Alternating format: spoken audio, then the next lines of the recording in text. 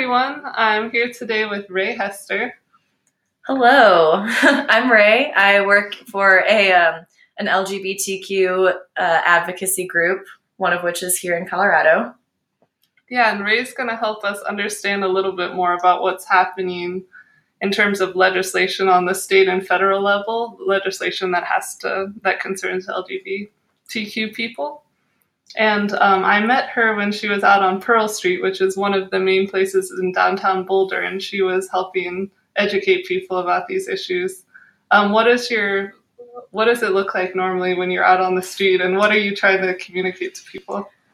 So our main focus is the Equality Act, which is an amendment to Title VII of the Civil Rights Act of 1964, which would specifically include language to include sexual orientation and gender identity for non-discrimination laws in terms of employment, housing, access to public accommodations, credit, education, scholarships, everything that's covered under the Civil Rights Act.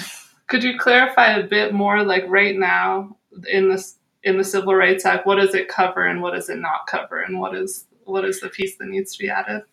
So it covers sex and gender, but there is nothing specifically about sexual orientation and gender identity. So there's a discussion/argument about whether sexual orientation and gender identity are covered because there is no specific language about it. So right now, you can't be fired on the basis of sex, but that doesn't mean that, if you are someone who identifies as a woman, you are protected, which is why there are cases in the Supreme Court right now. One specifically, I believe it's in Michigan, where a transgender woman was fired from her job at a funeral home because she was a trans woman, so she did not wear the uniform for men because she is a woman. So they fired her because of that. And there was supposed to be a decision about that case at the end of last year, and they pushed it back a year because they said that they still needed to deliberate about it. The Supreme Court still needed to deliberate about it? Yeah. They still needed to decide whether or not she should be fired for being a person. Yes. Okay, and could you explain a little bit more about what needs to happen in order for the Equality Act to change in terms of our government? So last May, it passed through the House of Representatives, and majority of the Senate want it to pass. So it's a matter of having it voted on to the Senate floor and basically having Mitch McConnell present it and placing it up for a vote. So it's a matter of putting enough pressure on the Senate to both have it voted onto the floor and pass it. And I am hopeful, since it is an election year and there are lots of Senate seats open, that more people who are on board are going to be in the Senate, and it will be more of a conversation, because it's been a very bipartisan issue, and it should be more of a conversation about, how your sexual orientation and your gender identity really have nothing to do with your work ethic or your ability to pay your rent or, have service in a restaurant or like access to public transportation or any other things that can be denied to LGBTQ people just on that basis. Do you have anything else to say about the relation of this topic to the election year? Oh, I have so much to say. I don't know. Especially with all of the anti-LGBTQ bills that have been proposed this year, it seems to be primarily because it's a hot button issue during an election year. So I think that in a lot of cases, it's less about the issue and more about getting votes. Because there have been several in Colorado just in the last month or so, and 4 out of 6 of them have been shut down, but they're just really absurd. And one of them was trying to make marriage between a man and a woman, which, there's federal legislation saying that like marriage equality is the law of the land. So any two people can get married. And a couple of Republican congressmen in Colorado have tried to propose that it should just be between a man and a woman, both in marriage and adoption, like for only hetero couples. And that just seems like a voting ploy to get people who want that to vote for those people so that they will stay in office.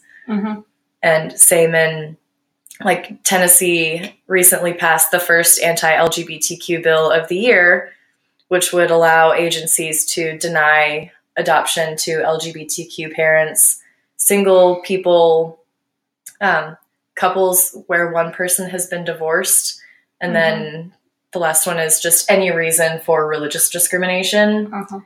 And that's a very Republican Tennessee thing to propose and pass. Yeah, I think it's really important that you're pointing out how it's like a election kind of ploy, those kinds of things. Yeah. Because there were a lot last year, but there have been so many this year already. Could you talk about Colorado in particular a little more? Yeah, so a couple in Colorado. These are a few that have been proposed and shot down, but one of them, again, would seek to make marriage between, like, just hetero male and female couples. One would exclude trans girls from participating in girls' sports in middle and high school, which was also shut down. And another would give prison sentences to doctors who give gender-affirming care to transgender minors. And another part of that one would require that parents who give gender-affirming care to their children, that they be reported to Child Protective Services, because they're making it an issue of like protecting the welfare of children, and not an issue, like, and not making it what it is, which is just making sure that your child is happy and healthy. Yeah. It's really ridiculous. And a lot of it is very targeted at transgender youth, as are lots of the bills that have been proposed this year. And one of them, and I tried to do a little bit more research about this one and had a little trouble. I'm going to have to go back and look a few things up, but would allow EMTs and doctors to deny care to transgender people when their whole job is to save lives. And last year... that's one of the most drastic ones. And last year the Trump administration passed that so that hospitals can deny care to LGBTQ people. On a federal level, they somehow passed that? Yeah. Wow. Yeah. And what was, when we were talking about, I mean, another very extreme case about not being you're not accountable for killing someone, what was that? Yeah, so the gay and trans panic defense is still legal in 42 states. And there was one... could you explain up front what that is? Yeah, so that would be if a transgender woman met a person and they got together and intended to have relations, and the other person found out that that person was trans, they could assault or murder them and then use the gay trans panic defense in saying that it was kind of a moment of temporary insanity. And they panicked because they felt that they had been tricked into a relationship because they didn't know about the person's gender identity up front. Do you know where that, or when that became a thing, where that came from? So I can tell you when the last state to ban it was. That was in 2013. Because I don't want to mispronounce her name, but I think it was Islan Nettles, was assaulted and in a coma for a few days before she died, but was assaulted by James Dixon because he thought that she was a cis woman, and once he found out that she was not, punched her and she hit her head, and he hit her again and she went into a coma. And he did turn himself in, but that was in New York, and they unanimously voted to ban the defense, which made them the sixth state to do so. So in California, Illinois, Rhode Island, Nevada, Connecticut, Maine, and Hawaii, and now New York, they all have banned this defense, but there are still 42 states where this can happen and you can claim it as a defense, and there's no legislation that doesn't allow it. In 42 states, you hear that? Okay. Yeah. Too many. Yeah. Should be 0. Are there, so you talked a bit about Tennessee. Like you said, you talked about Virginia before? So Virginia actually just, I believe, just passed the first non-discrimination laws for LGBTQ people in the last decade. So now that's one extra state that does have protections. But again, that's the first state in a decade to pass this kind of legislation, which is why the Equality Act is so important, because there are still 29 other states that don't have. We need the federal adjustment. Yeah, and a few of those states do have non-discrimination laws for housing and employment, but not for public accommodations. So you can't be fired or evicted, but you can be denied services, which is still hugely problematic. Because I would just love to be able to go to brunch with my mom and not be kicked out if they think that I'm queer or know that I'm queer. Yes. But that's still legal in so many places. And Colorado, while it is very inclusive, they're still trying to pass legislation where you can be denied services on the basis of religious freedom, which is where a lot of these pieces of legislation stem from, is on the basis of religious freedom, which is a bummer because your religion has nothing to do with someone else's identity. And you would never be kicked out of a place for being straight. You're right to mistreat. Yeah. It's hilarious that could have to do with your religion. Yeah. And I joke that I'm going to make a queer Christian church where I'm just going to deny service to straight people and see how they like it. Yes. If they could even start to understand. Yeah. If you can begin to wrap your mind around that. But yeah, most of it is on the basis of religious freedom, which again has nothing to do with someone else's identity. Is there anything else that you'd like to say in general that maybe doesn't have to do with these particular legislation, but has to do with the awareness of what it's like to be LGBT in the world or in the United States right now, just that you want everyone to know? Yeah, a couple of not so fun facts. So LGBTQ youth have it worse than most other people. So they're twice as likely to be bullied in school. Roughly 40% of unaccompanied houseless youth are LGBTQ. Transgender youth are twice as likely to be harassed by their families. So not just other people, but by their families. Yeah. Oh boy, what else? Oh, trans women of color have a life expectancy of 35 years. And in 2019 alone, 26 trans women of color were murdered in the United States that we know of. And that's assuming that that's 1 year in just the United States. Yeah. And that's assuming that they were all reported accurately, because a lot of articles about these people, they were misgendered. So it's likely that there were it was 28. 28 trans women of color were murdered last year, and that is likely underreported, so it was probably more than that.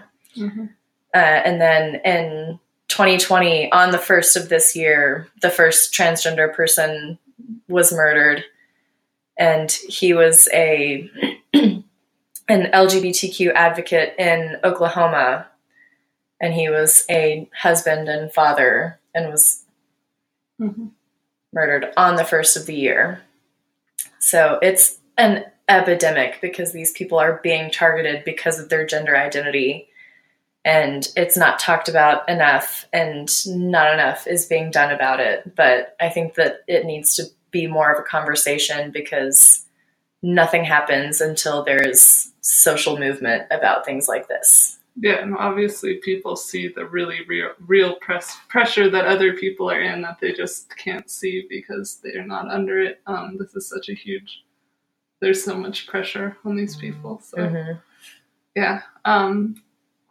So I guess to wrap up, do you have anything you'd like to tell people about how they can support this kind of more positive legislation? How can they support these causes in general? Like what can they do? Yeah, a couple of things.